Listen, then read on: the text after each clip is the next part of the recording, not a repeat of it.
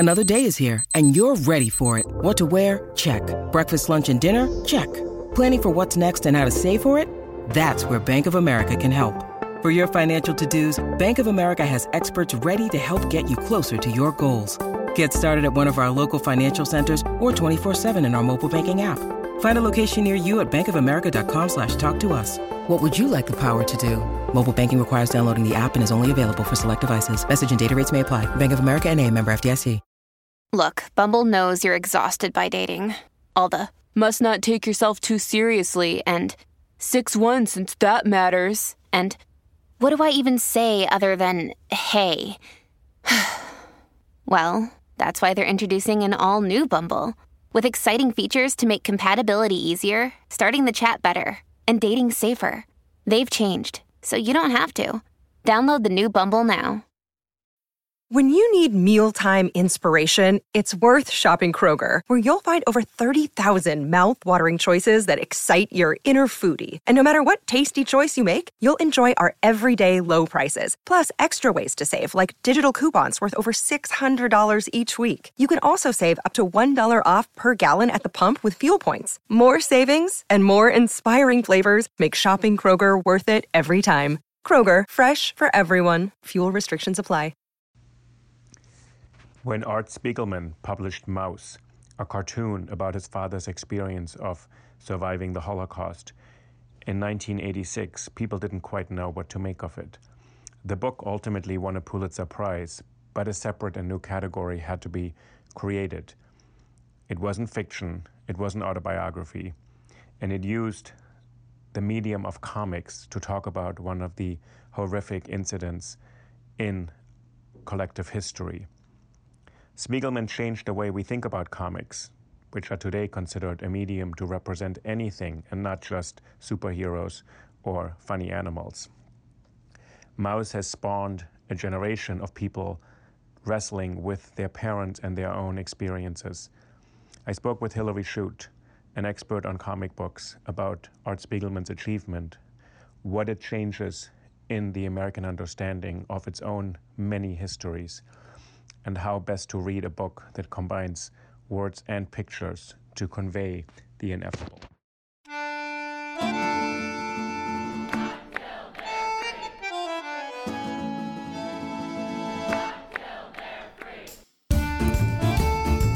Oh yay, oh yay,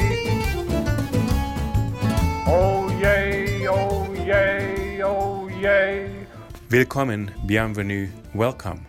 No, this is not cabaret, it's Think About It, a podcast about the power of ideas and how language can change the world, with Uli Baer.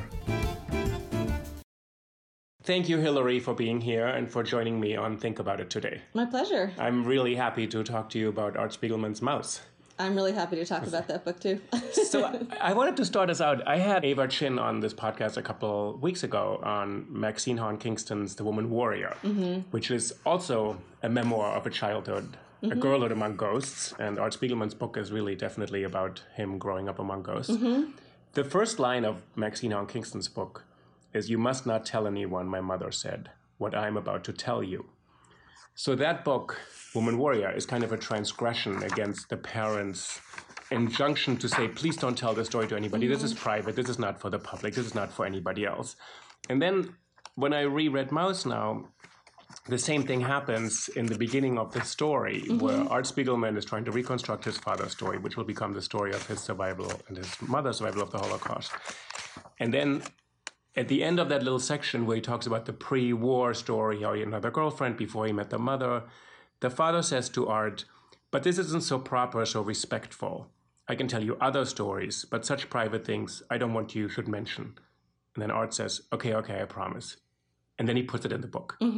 So the book starts out as a kind of transgression, kind of a betrayal almost of the father who says, this is the story I want to tell you. And then Art says right away, okay, I'll keep the secret, and then he puts it in the book. Right. I mean, one of the things I think is so interesting about Maus as a text that is enacting that transgression against the parent Right. is that in the family unit that Art is coming out of and that gets so much attention in the book, there's this dual thing happening where his father doesn't want him to tell the story, and his mother's desire for him to tell the story, his mother who committed suicide in 1968, is driving him at the same time. So there's this kind of contradiction of going against the desire of the father and at the same time trying to fulfill the desire of the mother against the desire of the father. It's very complicated, and it's one of the things I find the most moving about Maus. So that's interesting. So you thought the mother's presence, the mother who commits suicide in 1968, who survived the Holocaust and then committed suicide, and Art is in his 20s at that time? Art is born in 1948 and is 20 when his mother commits suicide. So and then you're saying that drives him to tell this, and the mother did record her story. The mother, her name is Anja Spiegelman. So Anja Spiegelman wrote down her experiences, being in the camps and her experiences that she had during the war, after the war, in notebooks, which she told Art as a young person, I hope you'll be interested in these someday when you get older. And he was a kid and he was a kid and didn't care. And then when she committed suicide, her husband, Vladek Spiegelman, burned her notebooks. Therefore cutting off Art's access not only to the informational content of the notebooks, but to a kind of narrative of his mother's life that he's sort of constantly seeking in Maus, even though Maus is so centered around his father-son filial relationship. So, I mean, talking about ghosts, that the ghost of Anja Spiegelman is always there. And even, I think, in that short episode that you mentioned, we can see a picture of her in a frame as they're talking. So this is on a mantelpiece. So Anja is the wife and the mother who killed herself. Art is going to visit his father, trying to kind of reestablish a relationship. But you're saying it's driven by finding this connection to his mother. Yes, and also I feel like there's this sort of undercurrent of anger at his father for destroying the notebooks, which at some point in Maus, Art Spiegelman figures as murder. So the last line of Maus 1 is the Art character, who's often called Artie in the book by his father, calling his father a murderer, which I still find really shocking. I mean, Art Spiegelman calls both of his parents, who are both, survivors of the death camps, murderers in the course of Maus. He calls his mother a murderer in the Prisoner on the Hell Planet comic strip that's embedded in the book. Which is about her suicide. About her suicide. He says, you murdered me, Mommy, and left me here to take the rap.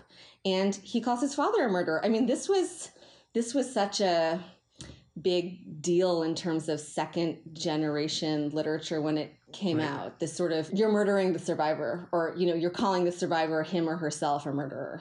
But it's really in a book which is about Auschwitz and the Holocaust, about the Germans depicted as cats murdering millions of people. And so the murderers are his own parents. So there's this kind of anger and perversity in that, but it's something he really felt. And I find it so moving, the idea that it shows how seriously he takes narrative and takes words, that he figures his father's burning of his mother's notebook as basically like the burning of her body.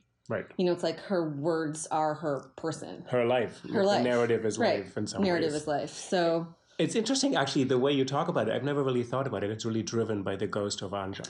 The story that, in some strange way, he can only get his father's story because he's recording it and he's trying to reconnect with him. And the other story cannot be reconstructed. No, it can't be. I mean, when Art and I worked on a book together called Meta Maus about Maus, about the sort of 13-year process of making Maus, we tried to reconstruct from notes and from family members a sort of abbreviated timeline of what might have happened to Anja. But in Meta Maus, you have some testimonies from other people who probably knew her or were in the camps at the same time. A few people who were with her in the camp, sort of relatives. But there's no direct access. That's gone. And it's an incredible story because his parents survive in hiding and a lot of deportations and a lot of rounds of selections and mass killings. And then they ultimately both end up in Auschwitz, in the two separate camps, Birkenau and Auschwitz, are separated. somehow are able to communicate a bit, and then they lose themselves again at the end of the war, and then they reconnect. So the story is the second honeymoon with the last part of this book.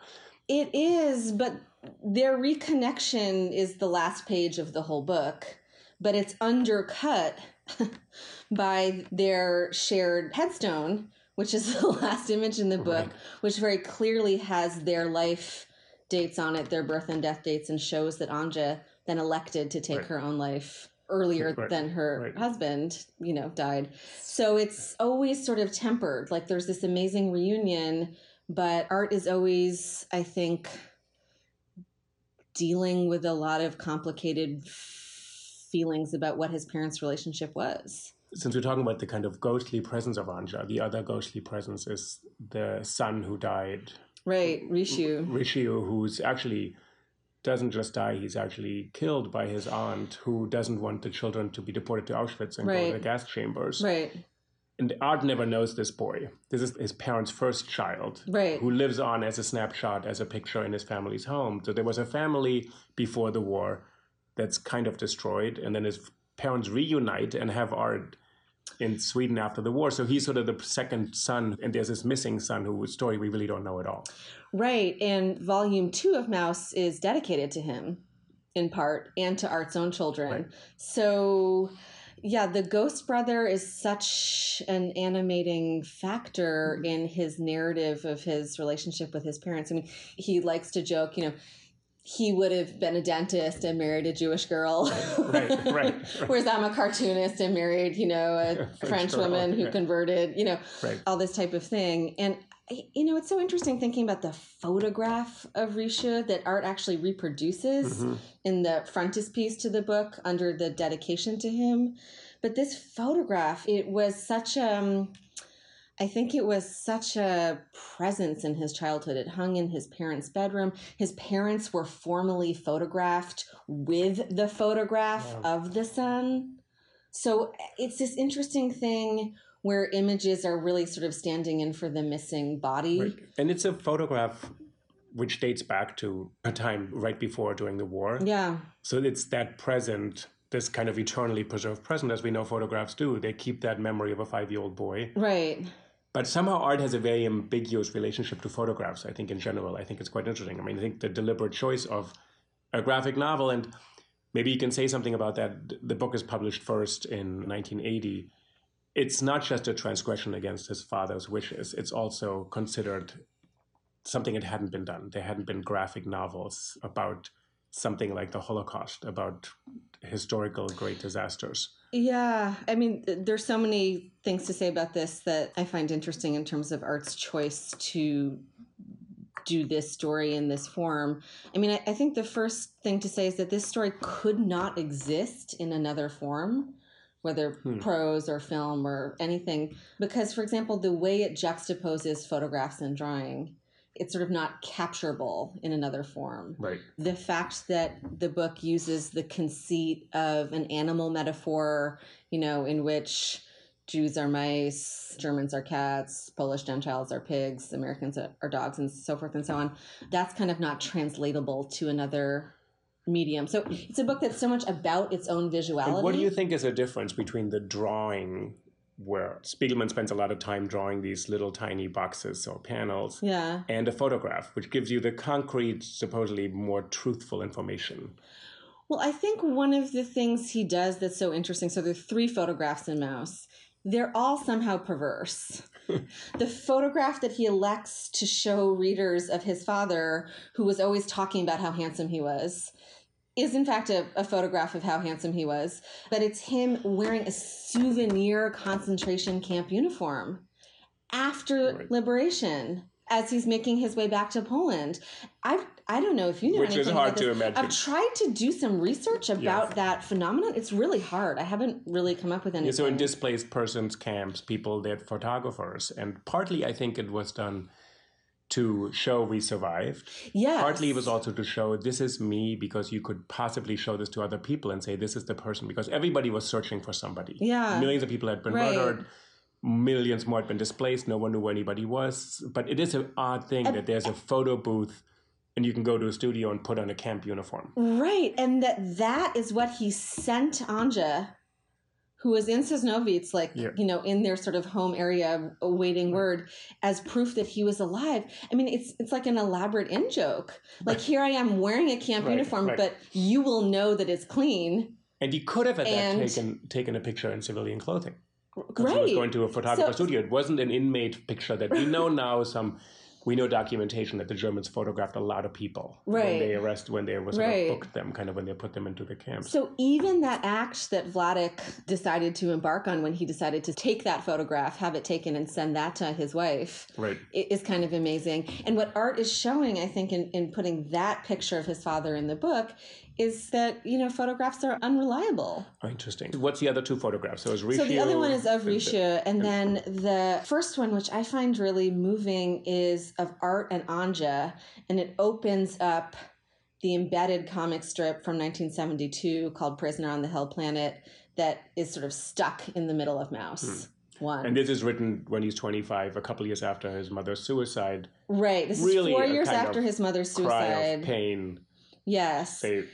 And it's another picture in which the content of the picture tells you nothing, because the strip is all about his mother's suicide, and the picture is a happy picture of Anja in a bathing suit standing next to Art with her hand on his head, which I always interpreted as a sort of affectionate gesture. And when Art and I were talking about it once, he said he felt like it was a gesture that indicated that she wanted to stop him from growing. Like, don't grow up too much. I'm putting my hand on your head so you don't get too tall and you don't get too big. To keep him as a boy. Because she'd lost her other boy. Right. So to keep this idea of a child. Right.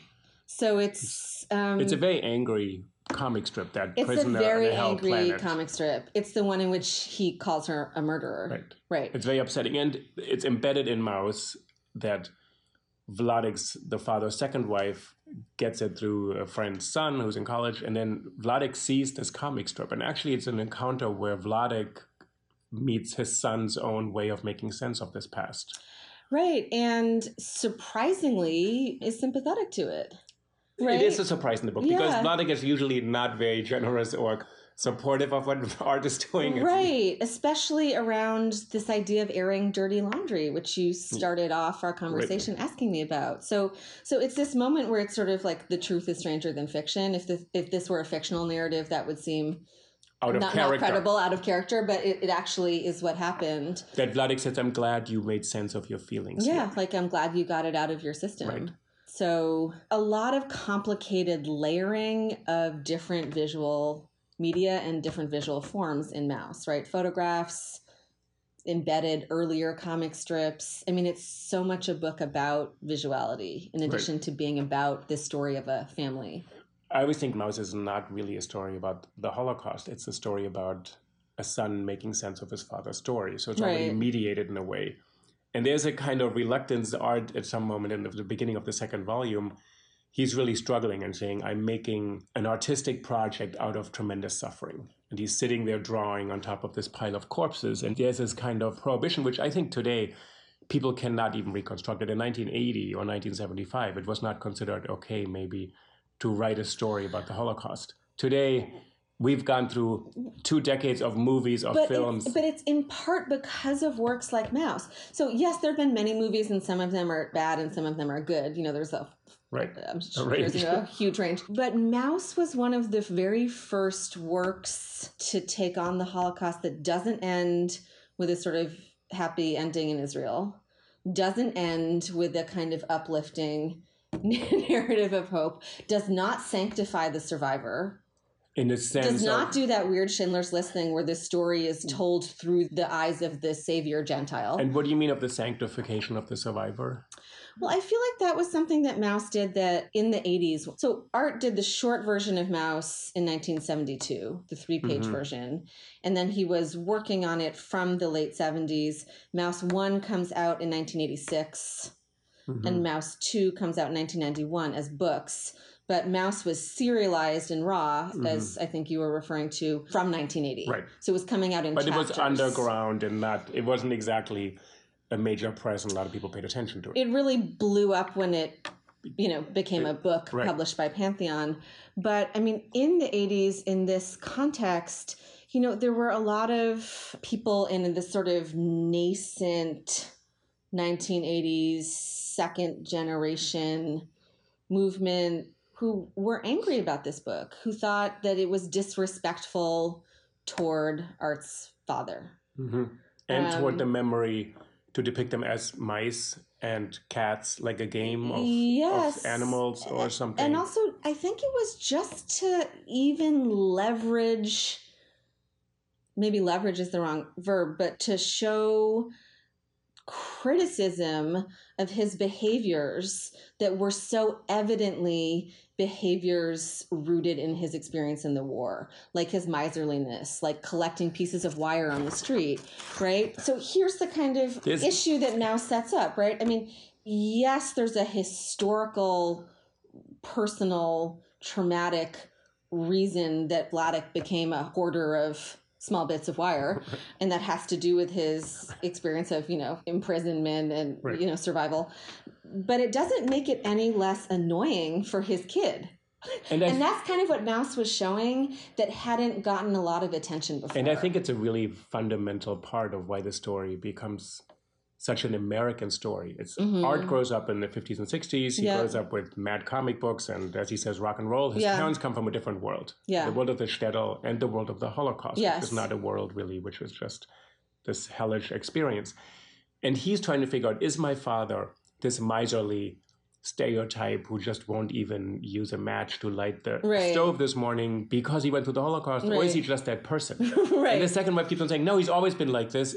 Everybody else went through the Holocaust around us. We have a lot of friends who are survivors. Right, and they're not all like him. When I read it, because I talked about The Woman Warrior a couple of weeks ago, Maxine Hahn Kingston kept on saying, are my family so strange because they're Chinese or because they're my family? Right. And she couldn't figure it out. She said, they were so strange. And I didn't understand whether it's because they don't belong in this culture. Right. Or because they're just weird. Right. So when you said he opened up something in the community of kids who'd grown up with survivor parents, who really, and this is hard for us to reconstruct, didn't talk very much about the experiences. No, it seems very industry. remote now because people talk about it a lot, but it just was different. And Maus opened that up to have a conversation, a very honest conversation. Yes. That has two parts, which is, this is what happened in the Holocaust. There's this historical fact in the past, and it stays in the past. It happened over there. It happened to my parents. But this is really a story about what happened to me as a child of survivors. Right. So you're saying it opened up this conversation among survivors saying, what did we live through with our parents? Right. And I think part of what that shows is that, I mean, this to me is the central premise of Maus, is that the past is not past. Yeah. On some level, yes, it's over there in the past, in the old country. And on another level, it's right here in Queens in the 1970s. And what you said earlier, there was a sanctification, or sort of either you ended up in Israel or you ended up in America, you made good, you became successful. Partly maybe his mother's suicide was definitely a kind of shocking event that said things were not that easy. Right. And he said something to me in MetaMouse I think about often that I think this book really showcases, which is Art said, suffering doesn't make you a better person. Suffering just makes you suffer. Right. Which seems evidently true, but I feel like people yet need to be reminded of it because so much cultural production in film and literature is about somehow how do we redeem suffering. It's actually, and Art says, I think in that same quote, it's a very Christian notion. Yes. It's a kind of saintliness to suffering because Christianity is built on that. Right. Your earthly suffering will bring you to heaven. He said, these people were treated abominably. They suffered terribly. Right. It didn't make them better people. Not at all. If anything, they're traumatized. And that doesn't make anybody a better person. Right. And he goes out of his way in Face of Maus to show that his father harbors his own racist feelings against, Black Americans, for example. So there's that scene. Where does he manifest that? There's a kind of scene in the book. There's a Black hitchhiker up in the Catskills. He calls him a Schwarzer, pejorative Polish term. And, Art and his wife Francoise in the scene in the book, they're horrified, so he doesn't want to pick him up. Art and Francoise are slowing down the car to pick him up, and he says, push faster on the brakes, get away from this guy. So, and then Francoise said, I can't believe you are prejudiced after what the Germans did to you as a Jew. Right. And then he responds, saying, this is very different. This is completely different. Right. And in some ways he's saying, I didn't develop a morality out of this. Which I think is a helpful thing for us all to keep in mind, especially, I mean, this is a whole different conversation, but especially in the way the Holocaust is mobilized in Israeli politics. Right. For example. In all politics. In all politics. In all politics, right? But I think there's a part of it, there's a political part, there's also a human part. It's very hard to acknowledge that suffering means really nothing but you suffered. Right. Because it's meaningless. There isn't this deep meaning to... Right. There's nothing to recover. Right. It's not redemptive, say, oh, they came out and then they marched into the sunset or something. And then, so you have Maus, which, as you said, it changed the landscape.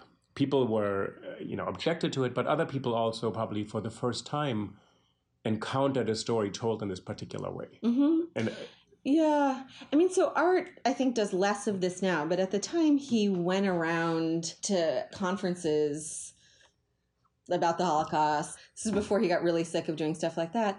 And yes, I think, it changed so many things. And one of the things it changed was people's sense of taste and possibility. I remember him, this is also in MetaMouse, I love this, telling me about promoting the book at the Frankfurt Book Fair, and someone stood up and said, don't you think doing a comic book about Auschwitz is in bad taste? And he said, well, I think Auschwitz was in bad taste. Which is a pretty good comeback. Right. Yeah, right. But I think it really expanded people's sense of what forms are available to express inexpressible kinds of histories. Well, this idea of inexpressibility, that something cannot be expressed. So Spiegelman sat down and started drawing it. It took him 13 years, a very long time. So it wasn't easy.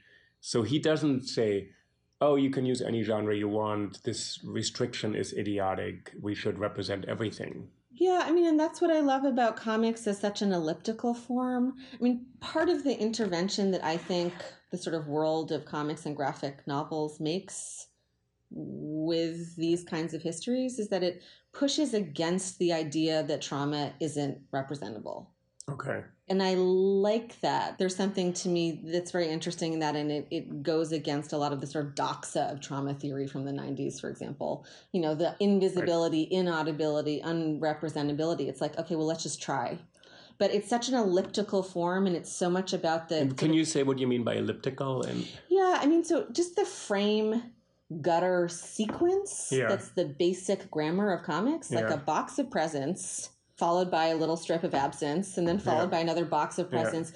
It's on the surface about selection and about a sort of counterpoint, and it's about presence, but it's also about interstice and interval. It's sort of built into the form. It's a form as much about absence as about presence. And you can see it. Sometimes you see your eye kind of takes in one or two or three panels, and sometimes the panels aren't all sequential. Right. Whereas narrative is actually quite sequential. Right. It's non-directional. It can be quite non-directional for readers.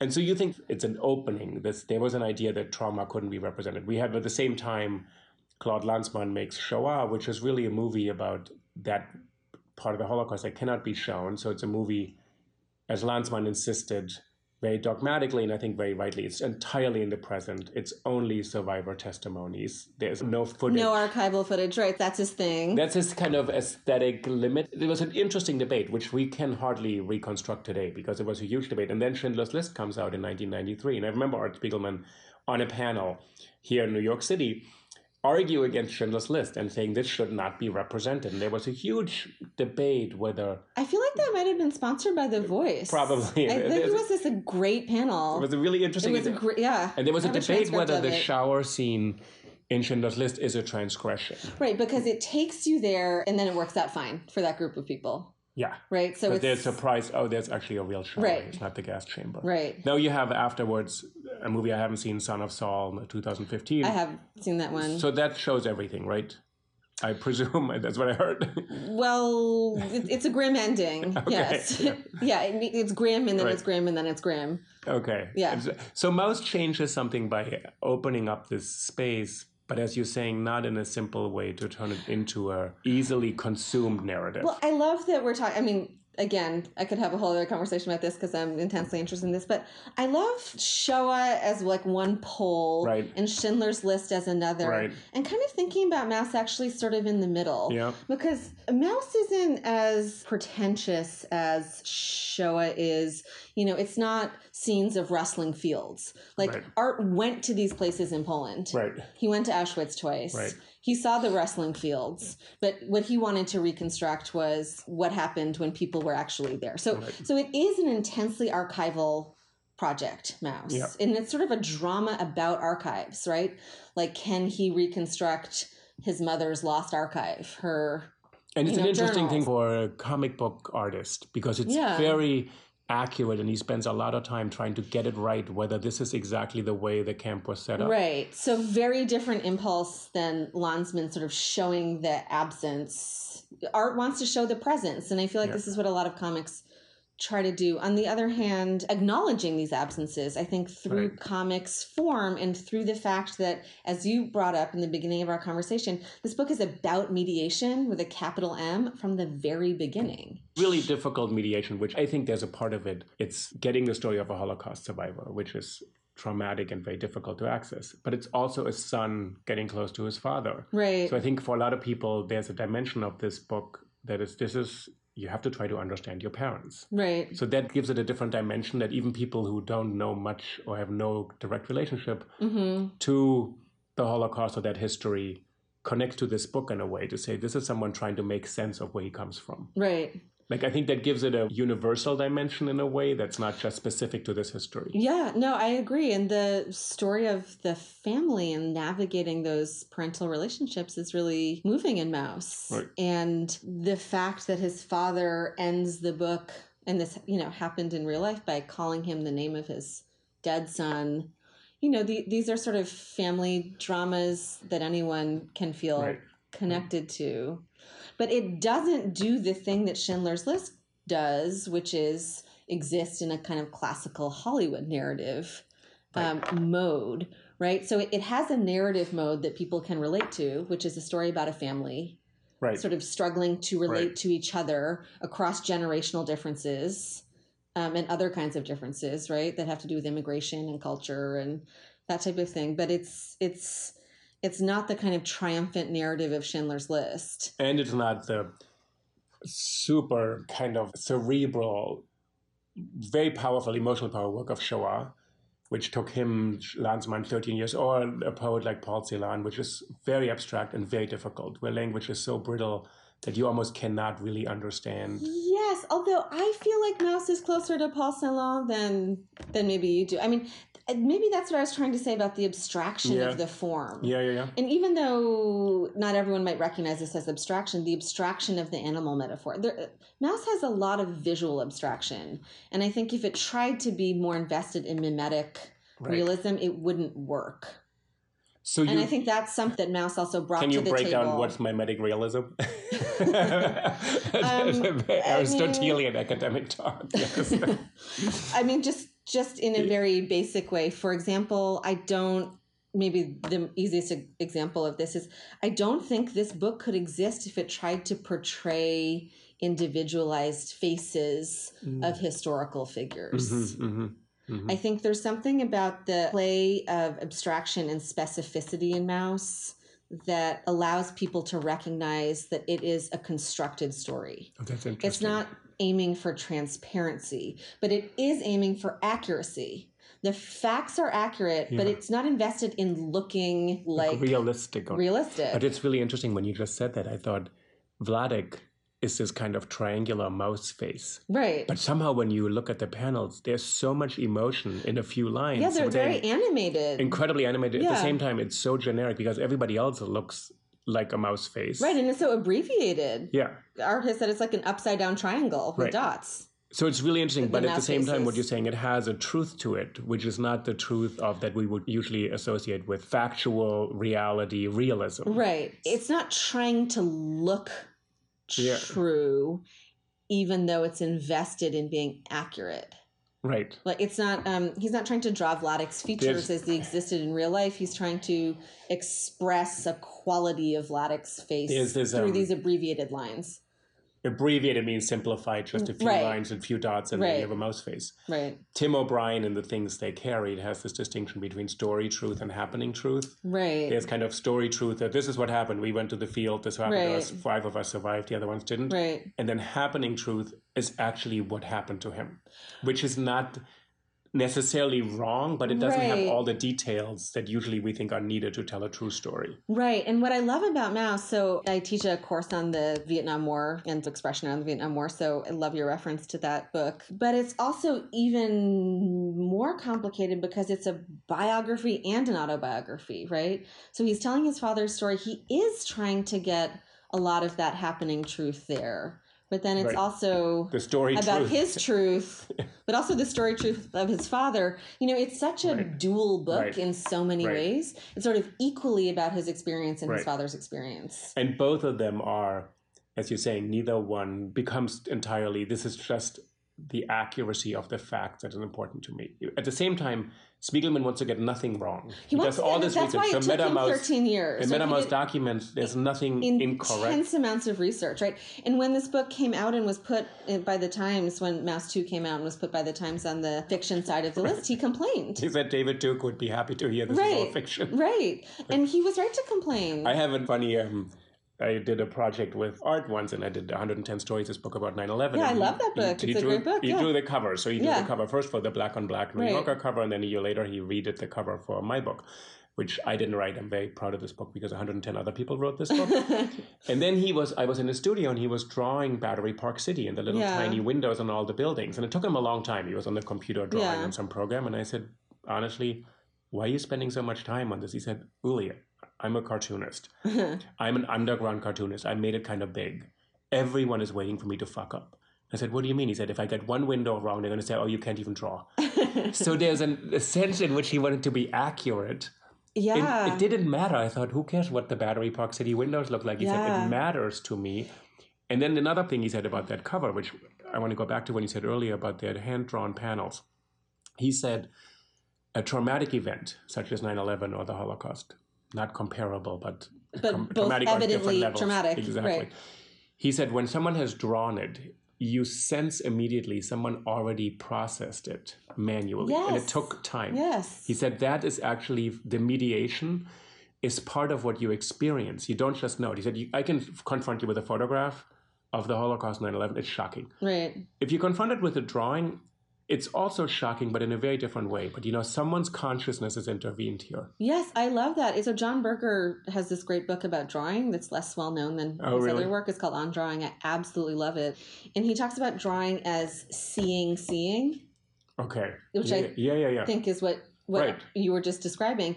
There's time built into it. There's duration built into it. You always know you're seeing someone seeing the thing. Yeah, like all the little lines in the background of every single panel in Right. Maus. Someone took the time, made the effort Right. to put that through his mind and his hand. Right. And with the 2-inch high panels in Maus, one of the things that was so fun working on this book, MetaMouse, is that I spent a year just looking at Art's archive Right. and sort of recreating a MetaMouse archive from the Maus archive. He had dozens of sketches for each panel in Maus, For each little panel. for each little 2-inch high panel, all in different colors, Wow. which is really fascinating because it's a book in black and white. So Why do you think he made that choice to turn it into black and white? well, he has this sort of joke, which is that he always thinks that this era happened in black and white. For most of us, it did. Watching I actually film did. footage and stuff like that. I wrote an essay once on some of the few extant color photographs from the ghetto in Łódź. Oh, interesting. There's 240 I wanna photographs. look It's that quite one of an up. interesting story because some Nazi accountant took these photographs. They're color slides, very unusual for 1944. Mm-hmm. Then they were hidden, and then after the war, his widow sold them. Wow. And these guys from this Jewish archive went and bought them under the condition that they would never disclose the identity of this person, and turned around Wow. immediately and betrayed her, which is great, and Great. said, this is who the guy was. It's But like they- the secret recording in Shoah. The secret recording How says, much I will can never you hold show it this. against them? Yeah. Exactly. Betray that, of course. But color gives you a different dimension. It gives you a false idea of immediacy. Oh, no, we really know. Right. But there's something else, like Willem Flusser, the photography critic, says black and white actually looks more real to us because it abstracts reality. Yeah. Color distracts you and thinks, oh, there's a green tree and this is the blue sky. Right, it's like too replete somehow. Right. Yeah. So he had colored drafts of each panel. He had colored drafts. It was an old cartooning technique that Harvey Kurtzman, who started Mad Magazine, used to use, of teaching yourself as a cartoonist the kind of visual volume of a frame. Wow. To do it in light colors that get successively darker. Okay. I mean, so I always tell this to students as a way to sort of point out how much labor goes into cartooning. So he starts with a light looks color. Easy. Because there's something about this. Art said this at some point. There's so much packed into every panel. Right. There's a huge amount of information. And I think the book is one of those books you read and you kind of absorb the narrative. And then you read it again and then you look at the pictures and you've missed a lot. Yeah, I like to point out to myself, I worked on this book, Metamouse, About Mouse, with its author for 6 years. Wow. And I still feel like I haven't cracked it. Like every time I reread Mouse, I feel like I learned something. So this technique where he starts with a lighter color and then gradually darkens it is to achieve what? To learn what about what each panel can contain? About the visual density of the panel. Just sort of like the relationship of objects in space. Okay. So, when you read it, how do you read this book? Do you read the little speech bubbles and you read through the text what's happening? Or do you actually then stop for each panel and look at who's doing what here? Well, that's what's so great about comics reading is that it's so non-directive because it's on a literal level, not linear in the way that prose is. Right.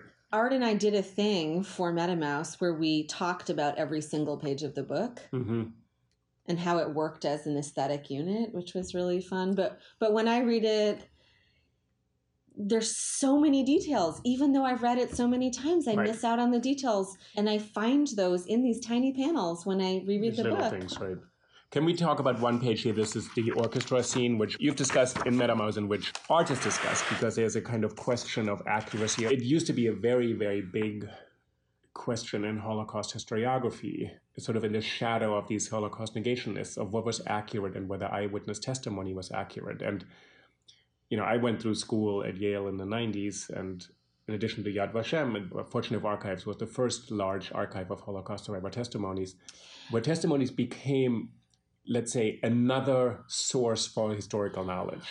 Right. And I mean, like in the testimony book by Dory Lubb and Shoshana Feldman, you know, about the archive, it's so interesting. But they're adding something. They used to say you used to have the records, you used to have the German records, you used to have a few photographs, you used to know what happened, but you couldn't rely on eyewitnesses. And I did a lot of work reading books from the 40s and 50s where eyewitness testimonies were entirely dismissed. Yeah. And then something shifts, both with the Eichmann trial, the Auschwitz trials in Frankfurt, and then suddenly people speaking up in the 80s. Like when art comes onto the scene with Mouse, it's the testimony has its own weight next to true historical accounts. Right. In this panel, in this page here, 214, where the orchestra, he says there was an orchestra in Auschwitz, right? And his father says, no, I don't remember an orchestra, right? So when you did Metamouse, when there was sort of facts that Art had discovered through his research and his father didn't confirm them, how did he manage that in the book? One of the things I love about this page is I feel like it reveals the sort of central project of this book, which we've been talking about in implicit and explicit ways so far, which is that it's both a story of Art's research and Art's struggle to visualize Auschwitz, and it's a story of Vladek's testimony. Mm-hmm. He lets Vladek have the last word, literally, right? You know, like, okay. But then he draws the orchestra anyway. So it sort of shows what comics can do as a cross-discursive medium that's letting its reader know that it's dealing with different narrative levels at once. So it's like the silent information on the page. Yes. There's a pictorial, there's a representation of the orchestra. Then his father says, there was no orchestra. And Art keeps on drawing it, saying, but I know there was one. Right. But you said there wasn't one. So you now have two different levels of information. You have two different levels of information, you know, at least two that are coexisting on the page. At least two. Are there more? Are there more? Well, you know, there's all sorts of different ways that one could interpret this. But he has, okay, this is my view from my research. Right. And this is my father's view from his experience being there. Right. So he's giving us at least two options. And I think what's amazing about this book is as a reader, you're kind of put there to say, I don't think I can choose one is more valid than the other because it's as much Art Spiegelman's story as it is Vladek's story. Well, this is part of why I probably love this book so much, is because I feel like this book is about so many things, but centrally to me, what this book is about is how we construct history. Right. And so it's always calling our attention to the different discourses that go into what we think of as history with a capital H. And right? we construct history because history is not just the things that happened in the past. Right. Because they happen in the past, but they have no relationship or bearing on us until they do. Right. And then we have to figure out what this relationship is. Right. It's also showing something that I think is really interesting, which is, as you were saying, the weight of eyewitness testimony, which is often in this book oral, and sort of counterbalancing that with the weight of archival research with documents. And it's sort of giving us that clash too. The eyewitness testimonies, so at the Yale archives, they have thousands, and I transcribed many, many testimonies for a long time, which I can now research. Very few of them have been accessed, which is actually quite tragic in a way, because I transcribed about 80 testimonies from Roma and Sinti, how they call themselves, which we would call Gypsies, but they insisted on calling themselves Roma and Sinti, in German and French, and then very few people have used them for research. So what actually this book is also about, Maus, is that a survivor's story doesn't exist until it finds an addressee or someone to listen to it. Right. That's in so much of the best academic writing about testimony coming out in the 90s, especially from Yale. Testimony needs an addressee. Right. I think that was a major It needs insight, this sort of scene of interlocution. which they modeled on psychoanalysis or therapy frameworks or art. Right. Actually, art, not Art Spiegelman, but art as a practice to say it creates an audience. Mm-hmm. And I always try to think of this, they say there's history, as you said, with a capital H. There are documents, there are archives that one could not get through in a lifetime. There's so much documentation now.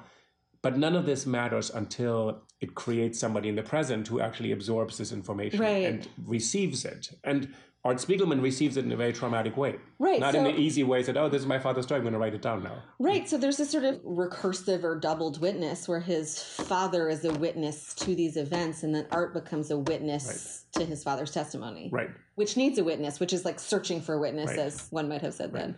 For Maus, in terms of the American canon, I remember actually when I was in college or graduate school, it was added to a list of American literature, sort of post-war literature. And I think you said you read it first in graduate school. Yes. And it became sort of a book you read it with. There was William Faulkner and Hemingway, maybe not no longer Hemingway. I don't know, we put in the canon today, and maybe there was probably Toni Morrison in there. And then there's Maus. And that was a big deal, that this was added to what authorities felt this is the canon of American lit, and Maus is a book in this canon now.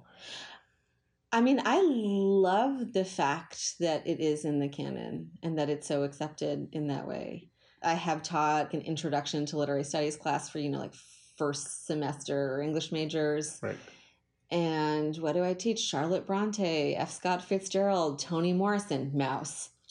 And how do the students respond? It blows their mind. That this is it possible. Absolutely blows their mind. It doesn't blow their mind that a comic is part of the canon. It blows their mind because they're so fascinated by it. Of what it does. Yeah, because they've never seen anything like it. And so to me, if I think about who's important, like as a contemporary literature scholar, which is my general background, like this book has absolutely changed literature. Right. Like what we consider literature. Indubitably. That's a pretty important thing. It does so much. And I think for students or people who are not really used to reading maybe, the entire canon, it opens up the idea that you can tell two things at once. Yeah. That the present is haunted by the past, and you can somehow account for that. Right. That actually we live in a present, but the past is all around us. We don't just sequentialize it. Right. So I think it opens up these dimensions, which we consider modernism or something like that, that it's harder, I think, to access in other ways. Yeah, I'm glad that you brought up modernism, because I feel like so much of what a work like this does is experiment with time and space in a way that's actually quite simpatico with a lot of, modernist literary and visual techniques. I had a conversation with Jared Stark on Virginia Woolf to the Lighthouse recently, where 10 years pass in 2 pages. And then she spends 80 pages on one afternoon. Right. And what that book does, it teaches us how we experience time. That we actually don't know, that we just think we go through time and it's all uniform. Of course it isn't. Just like Vladek went through this time. And then you're skipping a bunch of stuff. Yeah, this is really a book about time and the experience of time. And where Art Spiegelman is today in relation to this. Right. I also think when you listen to Art, I think what's really charming but also rather poignant that he's sort of grumpy about this. He's not sort of, oh, I was lucky to have this amazing story at my disposal. He said, I had to make sense of the worst thing of history. Well, I appreciate his grumpiness. I mean, so I have sort of like 2 things to say there. One is that I feel like there's a weird backlash against a lot of people working in memoir where people think that creators who have difficult stories are lucky because they have material. Because there's such a ambivalent view of memoir these days. That always disappoints me, you know? Like, you're lucky, you have this horrible story, you have material. So I'm glad that Art's grumpy about that because, you know, like you said, suffering doesn't make you a better person, it just makes you suffer. And he certainly did suffer, and he kind of made a space for the suffering of families of survivors in addition to just focusing on the suffering of survivors. But I also feel that he has gotten less grumpy in the past few months about Maus particularly. So I feel like he is owning the Jewish identity politics that come with Maus now. And what in a way he was allergic to for like the past 35 years.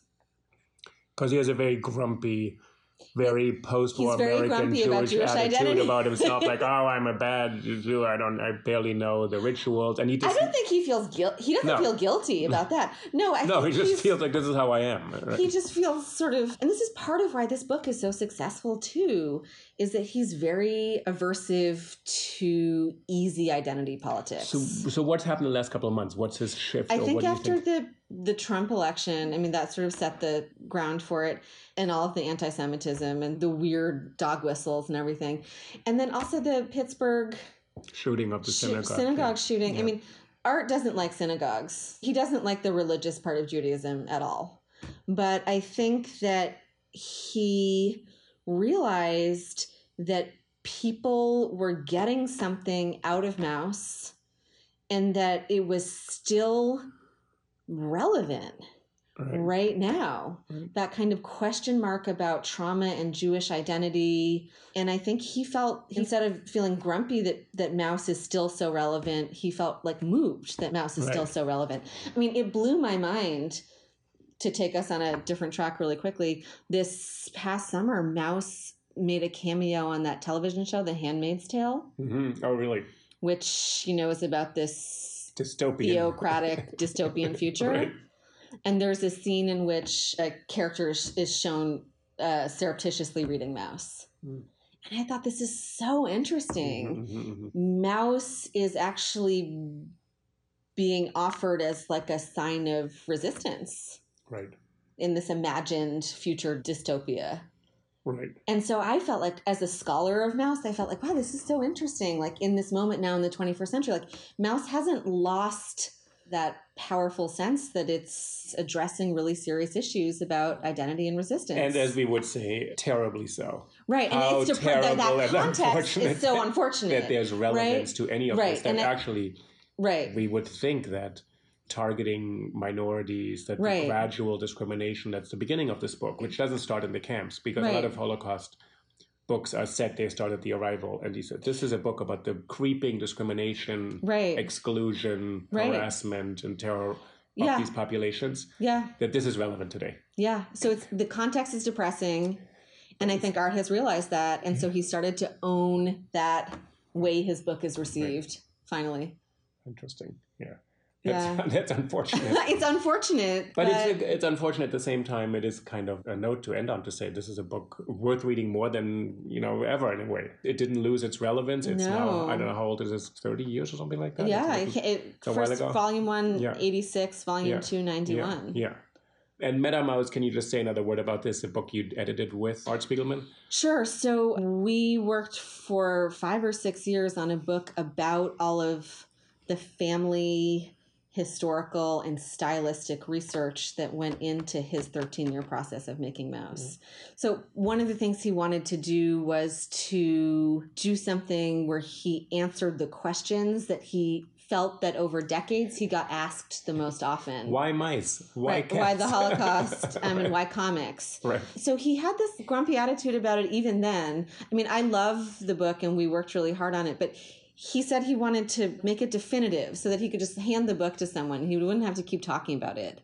But I think that kind of attitude has shifted. Yeah. But I also think that he enjoyed working on the book more than what I just said might indicate. I mean, so we did a thing unconsciously set up by Art where we mirrored the structure of Maus. I would go over to his studio and interview him just the way he interviews his father. I think the Meta Maus, what I love about that book, Meta Maus, as we said, there's nothing redemptive about this experience, this historical event, but there is something to actually be offered a glimpse into the creative process of someone who took something so incredibly seriously and really wanted to be truthful to someone else's experience. I think that is actually really an amazing thing to see into the workshop of what kind of effort was necessary to get someone else's story right. Yeah, and it was a huge effort on his part on many different fronts. And you must have absorbed a lot of secondhand smoke. Well, yes, at the time I was having my own cigarettes, but okay. I don't think this person would mind I said this, but Art and I have a cartoonist friend who says after going to Art's studio, he used to feel like his sweater had cancer from the secondhand smoke. Right. But yeah, we would sit around and talk and, smoke cigarettes for hours. Yeah. And he never wanted to know the questions in advance. It was very much like pointing to the book, like the structure of Maus, where you sort of show up and you don't know what you're going to get. And it's not preordained. It's not pre-mapped out. And this person who you're interviewing could go off on this tangent or this tangent. Then we got all of our conversations over 2 years. We just talked for 2 years. Yeah. Then we got them professionally transcribed and then I edited them. Did you discover things in the editing that you hadn't even remembered hearing? Were there things, because for Twitter, it's a long time. Yes, I did. But I think this is actually an important part, what you said. You talking to Art Spiegelman was in a way him talking to Vladek. It wasn't just he wanted to know the facts, have them confirmed.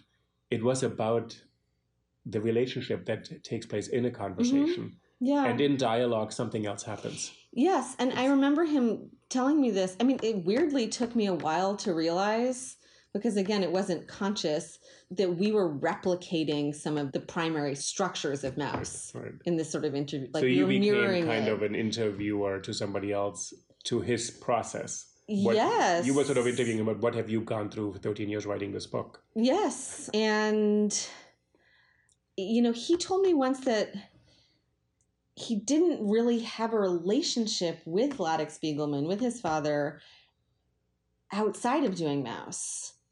That Maus it wasn't incidental. It was the site of their relationship. It enabled them to have a relationship. Interesting. Where they weren't angry at each other. Right. And so, it's not just about transmitting information. It's about something in excess of that. Creating a relationship. Yeah. Which is very difficult. Right. Tenuous. Yeah. And creating a narrative somehow together. Co-creating it. Right. Yeah. Or it's like the testimony finding the witness. Right, thing. Exactly. But our book was testimony to creative process. Well, Hillary, thank you so much for joining me on Think About It. It was really so much fun. I really appreciate it, and then I hope to have you back on the podcast for another graphic novel at some point. Anytime. Thank you. Thank you. Okay, great.